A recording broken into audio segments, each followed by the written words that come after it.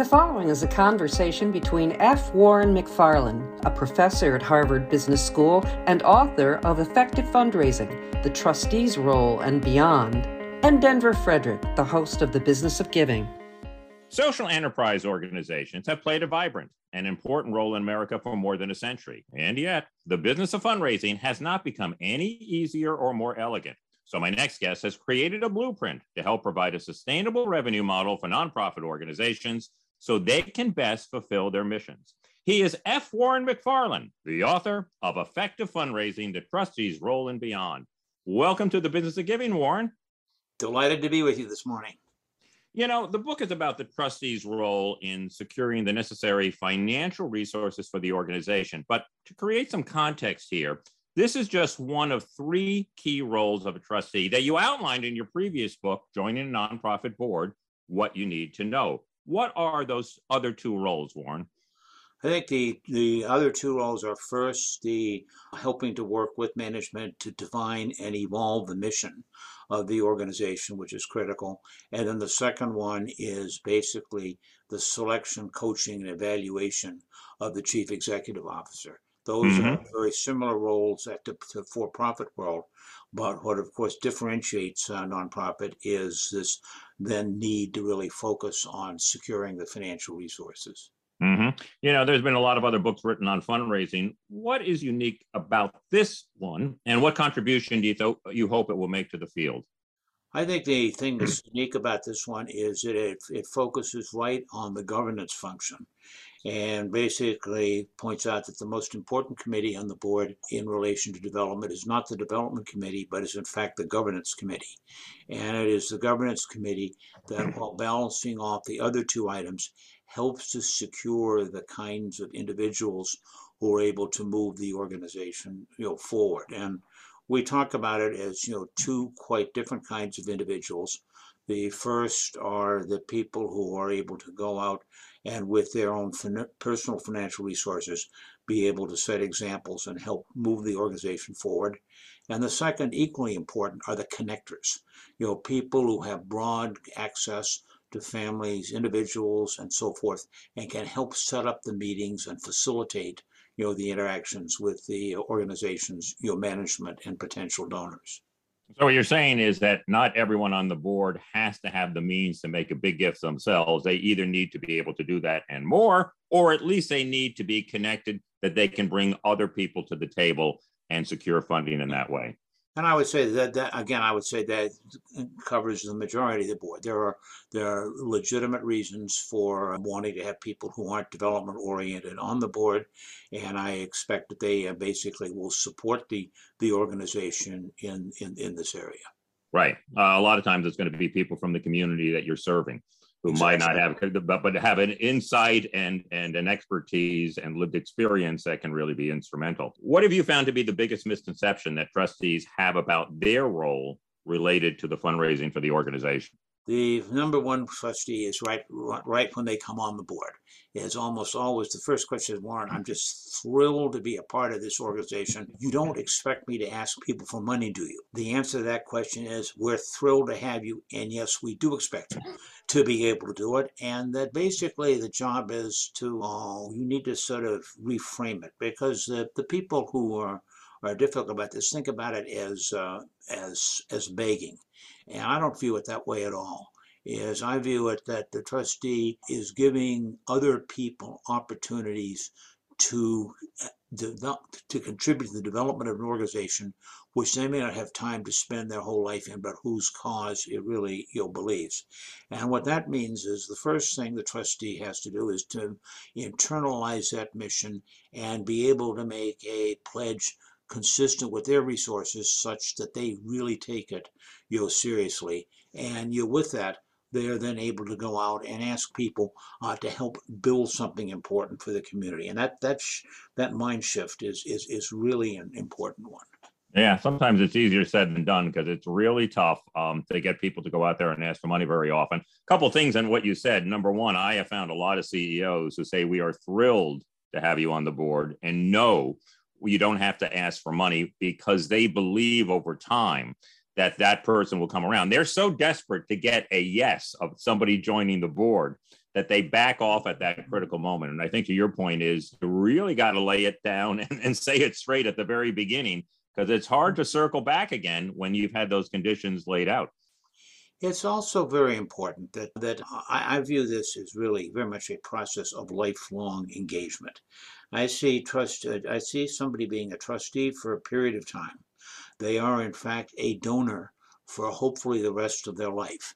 And that, one of the things I spend a lot of time on is, as people finish their service and as a trustee, helping to find other ways where they can be engaged with the organization. It may be as a member of a board of advisors. It may staying on as being part of one of the major committees of the board. It may be working on a special search process. But that I've just working through a couple of cases recently where people who were off the board 12 to 20 years suddenly produced multi-million-dollar gifts from the organization. In several cases, quite out of the blue. They weren't being anticipated. So I view that I'm a trustee for a while, but I am hopefully buying into an organization for the real long term. Yeah. And that is really incumbent upon the organization, because too many of them, I think when a board member leaves, they tend to forget them. And nurturing that relation for the long term is not only the right thing to do, it's also really the smart thing to do. Yeah. What about a board member who might be up for asking, but just can't get that specific number out of their mouth? Probably the hardest thing is like, ask them for a number. What do you advise? How do you encourage people to put a number out there on the table and have people react to it? I think the basic point is that it requires just a little bit of chutzpah, but you've never, in fact, can insult somebody by asking them for too much money. A number of my friends are much relieved if I underask. They say, we thought you were going to really go for something more. Let me give you the check right now and let me get out of here. But so the real point is to sort of basically start the dialogue, and it helps a great deal. If you've basically, very, very often that the organizations I'm raising for, I will basically say, this is, basically what my wife and I have done. We really believe in this, and that we hope that we'll be able to think about it in the same, kind of a way. And there it really depends on the individual, the nature of the relationship. I was a hospital board chairman earlier in my career, and I'm heading up a hospital, campaign now. And that I picked up one of my successors who was board chair, 13 years ago. And that he just become kind of, the hospital lost track of him and so forth. And that we got him back to come to a cultivation event at a Red Sox game. And that I then had seen him in 6, 7 years, and took him out to lunch. And this is what I've been doing. Haven't been much more involved until recently than you have. This organization, it saved your life. And you look at these, and without any thing, why, just an enormously generous kind of a contribution. But these are long-term processes, and it's one of the things that when I headed up the development activity at the business school, it was that the alumni clubs, the ongoing activities are absolutely as important as the major gift officers, because they're helping to build understanding, commitment. The reports that go out from the school on what they're doing, they inspire different donors in different ways in terms of seeing, what you're going on.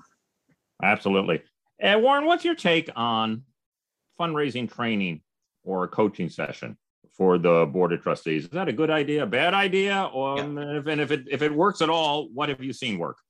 Well, I think the basic thing is it raises the awareness of what needs to be done, and that's really important. And the question is, the governance committee, their job is to basically assemble the people. It is the job of the board chair and the head of the development committee, to be able to stimulate a series of activities that are going forward. And an organization that I was working with recently, they had ranged essentially nothing on development an education institution. Never gained nothing other than a modest sized, annual fund, for 30 years. And a different group of board members, had been recruited, and with no thought of a fundraise where we would get the money from, a big building project was, brought forward. And sort of looked at it and got excited. And one of the board members, said, I just don't see, why we can't do this now. Let's go. And I listened very carefully because I knew something about that board member's individual capacity. And that point I said, maybe we could do this. Would you like to put a challenge gift? To cut this story short, that we were able to, in 3 weeks, put a buying panic inside the board. You raised $6 million, out of nowheres. Wow. Went right out to the parents, raised another $6 million, and basically put the project on. This went on to raise $35 million over 5 years. But it was a question of priming the pump, getting the right people in the room, and then you kind of lit a spark.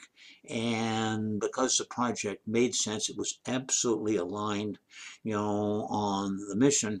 It took off, and it's one of those. It's one you don't have so many of them, but those are the magical moments that basically make fundraising worthwhile, where suddenly you're able to secure the delivery of the mission, for another decade forward.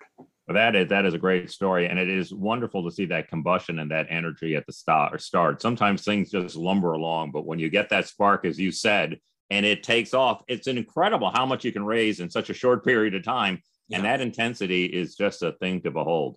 Well, in the other parts of the book, you really start talking about all the different campaign aspects and campaign functions of a nonprofit. Let's touch on a few. And why don't we start with the annual fund? How does the annual fund fit into the overall fundraising effort of an organization? And what are some of the more effective practices that you've observed, Warren? Yeah. The annual fund it tends to be the core ongoing, activity. It's where you begin to work to bring, new donors, into the organization. You move them forward, step by step. That the annual funds that I've been doing it's always looking to try and get new people. I look very carefully, for people inside the donor base who are maybe giving signaling gifts, that there are people who want to be involved more, and you can suddenly see a number is bigger than you expect. You begin to get that person involved onto the development committee, and you move them, forward. That it requires, a great deal of detail as you build, sort of year after year. So it's, for some organizations, it's just dominant. The church that I'm a member of, that we run 90% of our annual expenditures are secured by the annual fund. So each year that is an extremely important, kind of activity, and it requires just very detailed micromanagement to get the right people on the annual committee soliciting effort, and then to be tracking through, each particular, step. So that an annual fund, it's basically the core ongoing activity that keeps the thing going. Yeah. Within that, of course, then there are several other things. The first is, this is the basis for the resources that will come for a capital campaign. And if the annual fund basically can keep you moving, that it's new programs, new buildings, these require the special one-time efforts. And I only had, unfortunately, it used to be that a capital campaign was seen as a one-off activity. In fact, in the world of 2022, why the end of one capital campaign is sort of the beginning of the planning for the next one. But absolutely, they never take the break. You get a month off and then you're back at it. And there's sort of an inexhaustible need for these funds. And so that I'm looking to begin to get people who I think have the capacity, get them involved, to making signature kinds of gifts. And then a third kind of campaign, and that's the one that aims at my age bracket. That's plan giving, Mm-hmm. and that this is an enormously important time for plan giving, that we're in the midst of this huge intergenerational transfer of wealth, moving, from my generation down to the children and so forth behind us. Our job as nonprofit leaders is to understand that the tax law allows us to do remarkable things to build nonprofit organizations, and maybe our kids could do just a little less, and maybe they'd work harder and do their own things. And so, that's example at Harvard, I never heard of plan giving until my 50th reunion. Mm-hmm. And for the 50th reunion, that is all that we talked about. The notion, and the reason for that, of course, is that charitable remainder trusts, annuities, and so forth, that people like myself, we know we're going to live forever. And these look like terrific kinds of details. The plan giving officer knows, in fact, the actuarial tables say the end is much closer than and Then it so appears. Yes. and so in that happy space you can do a great deal. And so that I've been working very hard with two organizations to just really build up the plan giving, and that telling one of the heads of it, to be perfectly honest, you aren't going to get much better personally during your time of what I'm doing, but in fact I've laid the base for the financial success of your successor and your successor's your successor. And so that, of course, and this is one of the things that makes fundraising so important, is you always need to have the long-term view. I need money today, but their commitment to the mission, where they are in their personal lives, they may not be quite ready to make the commitment. But over time, you keep the dialogue going, they understand the mission, and you're able to pick them up later on in the process. So that it's sort of a Japanese type, where the basic notion is that no means maybe, maybe means yes. And Yes, yes, yes. and you sort of you need to keep the dialogue moving. Well, I think that is really the sign of a great leader of a nonprofit organization, that they understand that they're just there for a little period of time, and that they are just a part of the history of this institution. And it's those leaders that can look at the history of the institution and the finite role they play within that history, that really do look at plan giving, realize that this is just, I'm just here for this moment. This has many, many years to come. Another thing that we haven't touched on yet, and you write in the book, are about donor advised funds. Now, they have really taken off, but I do know, Warren, nonprofits sometimes are a little perplexed about, how do I ever get access to this fast growing pool of wealth? Tell us a little bit about what a donor advised fund was, and maybe some advice for nonprofits in that regard. Well, the donor advised fund is basically, it allows you to make a contribution when you're ready to the donor fund for charitable purposes, and then it can be dispersed at times that you want. So it basically it breaks the two activities apart. And that we've been working very hard, to get people, to do it that way. The nice thing about it is that the donor advised funds, highly successful professional money managers. Hmm. So the money is being managed. You're able to take your tax deductions when you want it, and then you're able to then, at a different time frame, be able to put the money out into the charities of your choice. Let me ask you this. How does an organization manage multiple asks? So here I am, let's say I'm a development manager, and you're my donor. Okay. Thank you, Warren, by the way. I'm asking you to give it the annual fund. Now we have a capital campaign going on at the same time. And by the way, I hope you can buy a table to our gala come October. How does the CEO of the development team, much less a trustee, sort all of that out? The answer is with difficulty.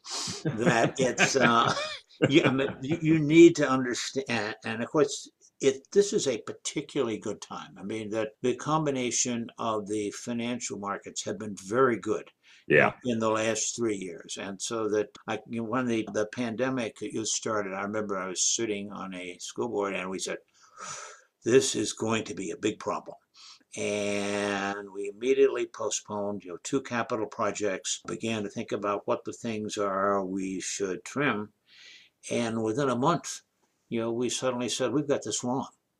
That in fact, as this problem is going on, there's a flight to quality. People are coming, to us, and we actually wound up reinstalling both capital projects. Enrollment jumped by 25%, for a variety of, things. Now, what this means, coming back to your question, is that when I'm getting you to come onto a board, the answer is basically is that I'm hoping that you're going to be able to, support the annual fund, and that I have some feeling of your linkage, to the organization. Mm-hmm. That then, as a board member, I'm going to be putting you through committees and so forth, so you begin to see what the future capital campaigns are, and you begin to talk about that, and you talk about it in a broad way, because different people are turned on by very different things. Some are turned on by bricks and mortar, some like their names on the wall, others like programs, some people want to be in the deep background but can be very helpful. And then from time to time, as you point out, that we have these special fundraising events, and that you need to know on the board that yes, we are expecting you to contribute to the annual fund, and of course that the capital campaign is coming, and then we have these wonderful celebratory events, and we certainly hope that you'll be able to buy a table at one of them, and that you can invite the people you want to the table, but we hope that you will in fact be doing it with the view of helping these people be introduced to the organization and starting them, through the process. Mm-hmm. The interesting thing about this is that when you're on a board and you're development focused, that is a job that is 24 hours a day, 7 days a week, year after year. You never know. You never know when the moment comes. I remember heading up a campaign for a religious organization, and that it was a cold January day. I came out of the Boston Common garage. Temperature was about 4 degrees. The wind was blowing flat across the ground. And I ran into one of my former students here. I said, what are you doing? So I'm, on my way off to meet with Senator Brown. He said, what are you doing? I said, well, I'm off to meet with the Bishop of the Episcopal Diocese of Massachusetts. This guy said, that's interesting. I'm an Episcopalian. And right at that moment, I stopped. The temperature in my mind rose to 70 degrees. The snowflake was out of rain. And he said, tell me more.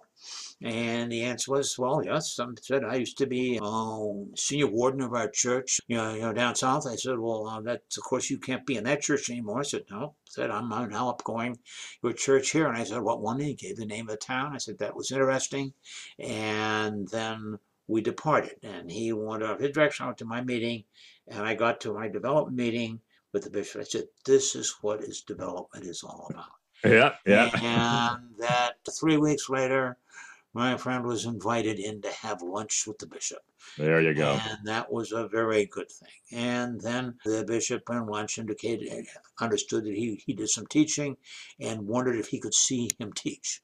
And went and he watched him teach. The bishop never wanted to see me teach. And that then went on. And that after that, there was a small pro bono consulting assignment. And that 20 people showed up to hear the results of it. And all of that came to a very happy $500,000 gift. Very nice. Great story. But you just never know. That's why you have to think about it, all the time. I can tell you that when the campaign was over, it was a great sign to me. I could go back to church coffee hour. For years, as I came in the coffee hour, people would be siding out the door the other way. That's very funny. Well, let me look at that from a different perspective. Aside from the fact that you need to have your antennae up 24/7, and I certainly agree with that when it comes to development.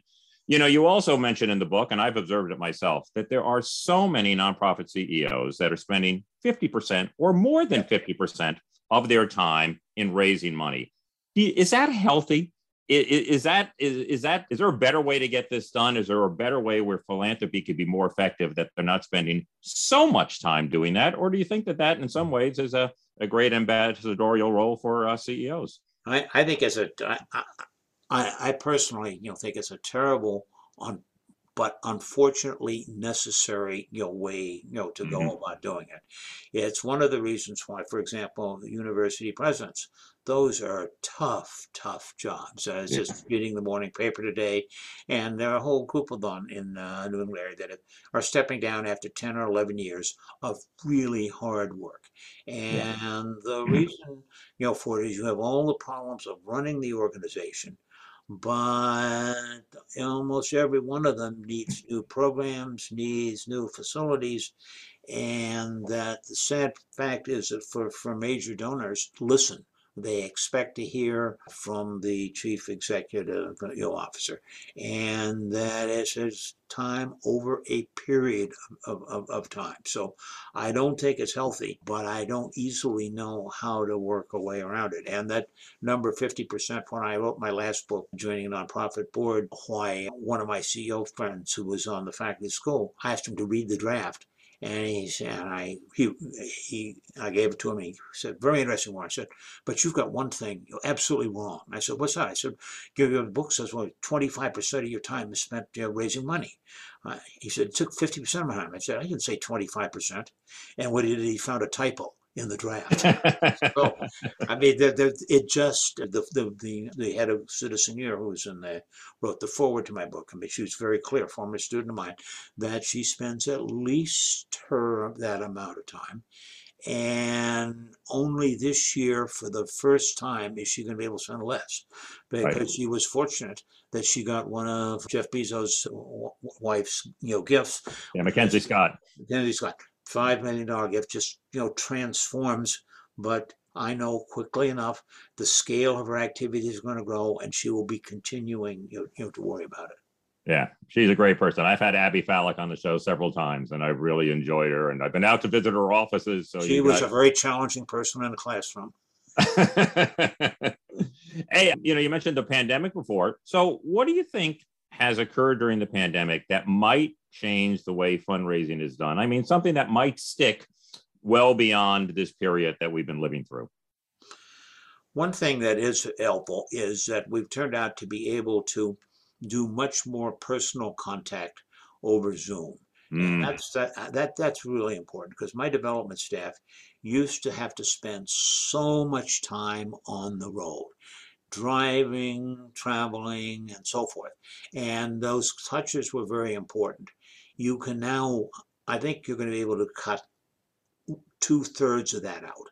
You need but you'll be able to do a much better job of maintaining the contact, talking about things, describing what's going on, through that. So I think it's going to be very much of a hybrid, way that we're moving on. The second thing that coming through this time is, I think people have been able to increase their expectations in terms of what they can do.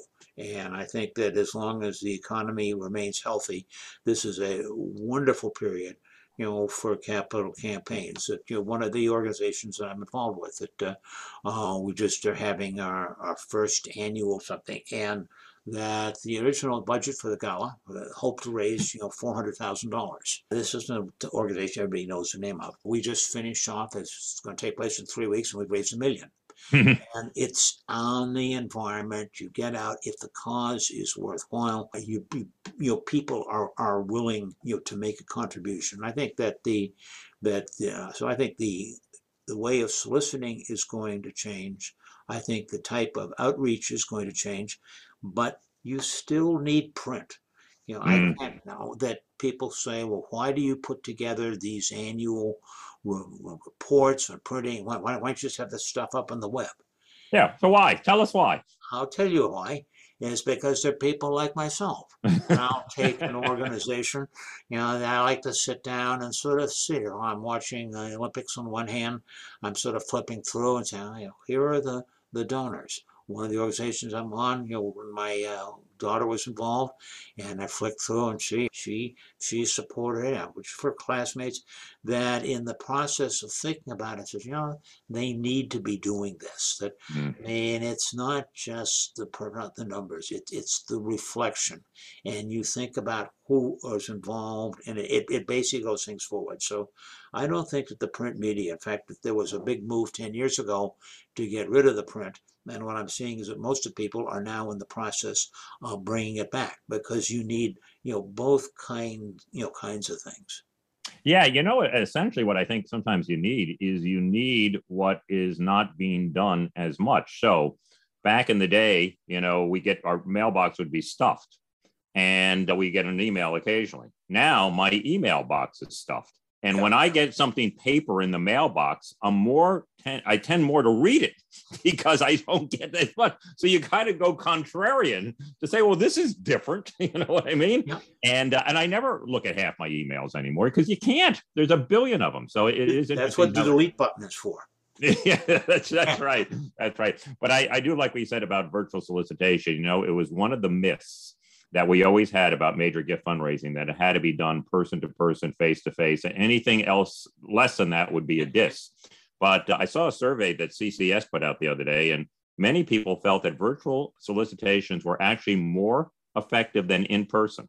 They're tighter, you have greater focus, and about 72% of them, I think, say they worked at least as well, if not better. So it is interesting. And along with the virtual gala you were talking about, gala, somebody said to me a couple of weeks ago that once the San Francisco Ballet's gala gets a gift from Atlanta, there is no going back.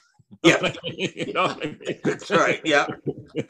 So finally, Warren, you have worked with so many Effective Development Committee trustees over the years, and you cite a number of them in the book. Share with us a story or two that helps crystallize some of the key points that you've made in this book.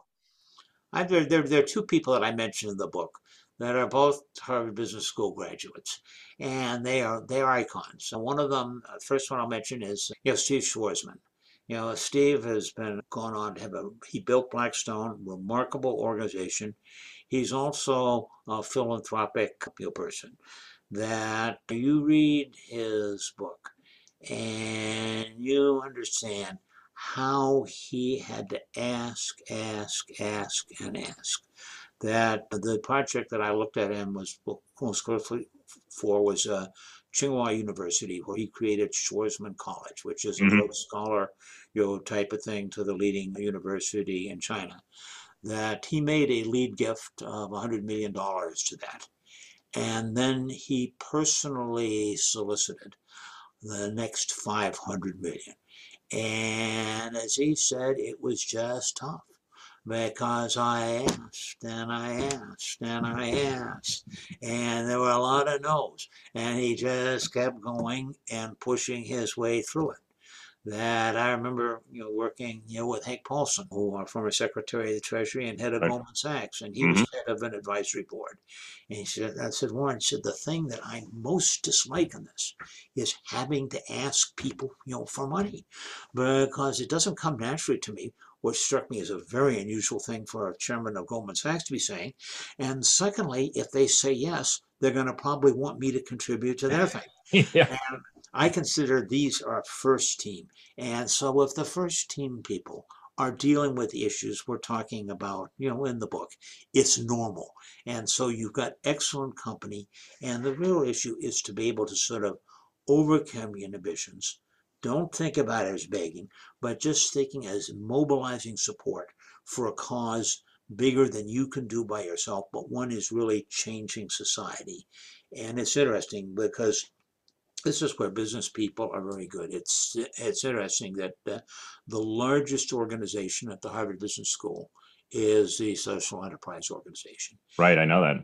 80% of our alumni are involved in social enterprise. A third of them serve on boards. What does the largest 50 hospitals, museums, and universities have in common? Every last one of them has one or more Harvard Business School alums on it. So that in reaching this, it's really important that you get the mind turned in the right way. People can be really enormously philanthropic and help you build your organization, you'll forward. And that's really what I try to get at, is that when I walk away from a for-profit board meeting, I've had a good time. I've been challenged. Mm-hmm. When I come away from a development operation or a nonprofit, it's a different one. I don't say it's almost a spiritual one. You're sort of actually helping, society down the field in some important ways. I think that's why our alumni have voted, and your daughter have voted so much, to spend time in that. Yeah, yeah. And I love what you say about just asking. And I think something that probably Steve and others have found out, it is so hard to get a no, but every other no becomes easier. You begin to normalize it, and after you get over it, you just, you know what I mean? It's like, another no, you know what I mean? Yeah, but you get in there.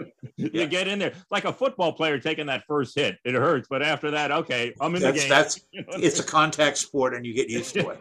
Absolutely. The title of the book, again, is Effective Fundraising, the Trustees Role and Beyond, and it is the perfect companion book to Warren's previous effort, joining a nonprofit board, what you need to know. Thanks, Warren, for being here today. It was just a pleasure to have you on the show. Thoroughly enjoyed it. Thank you.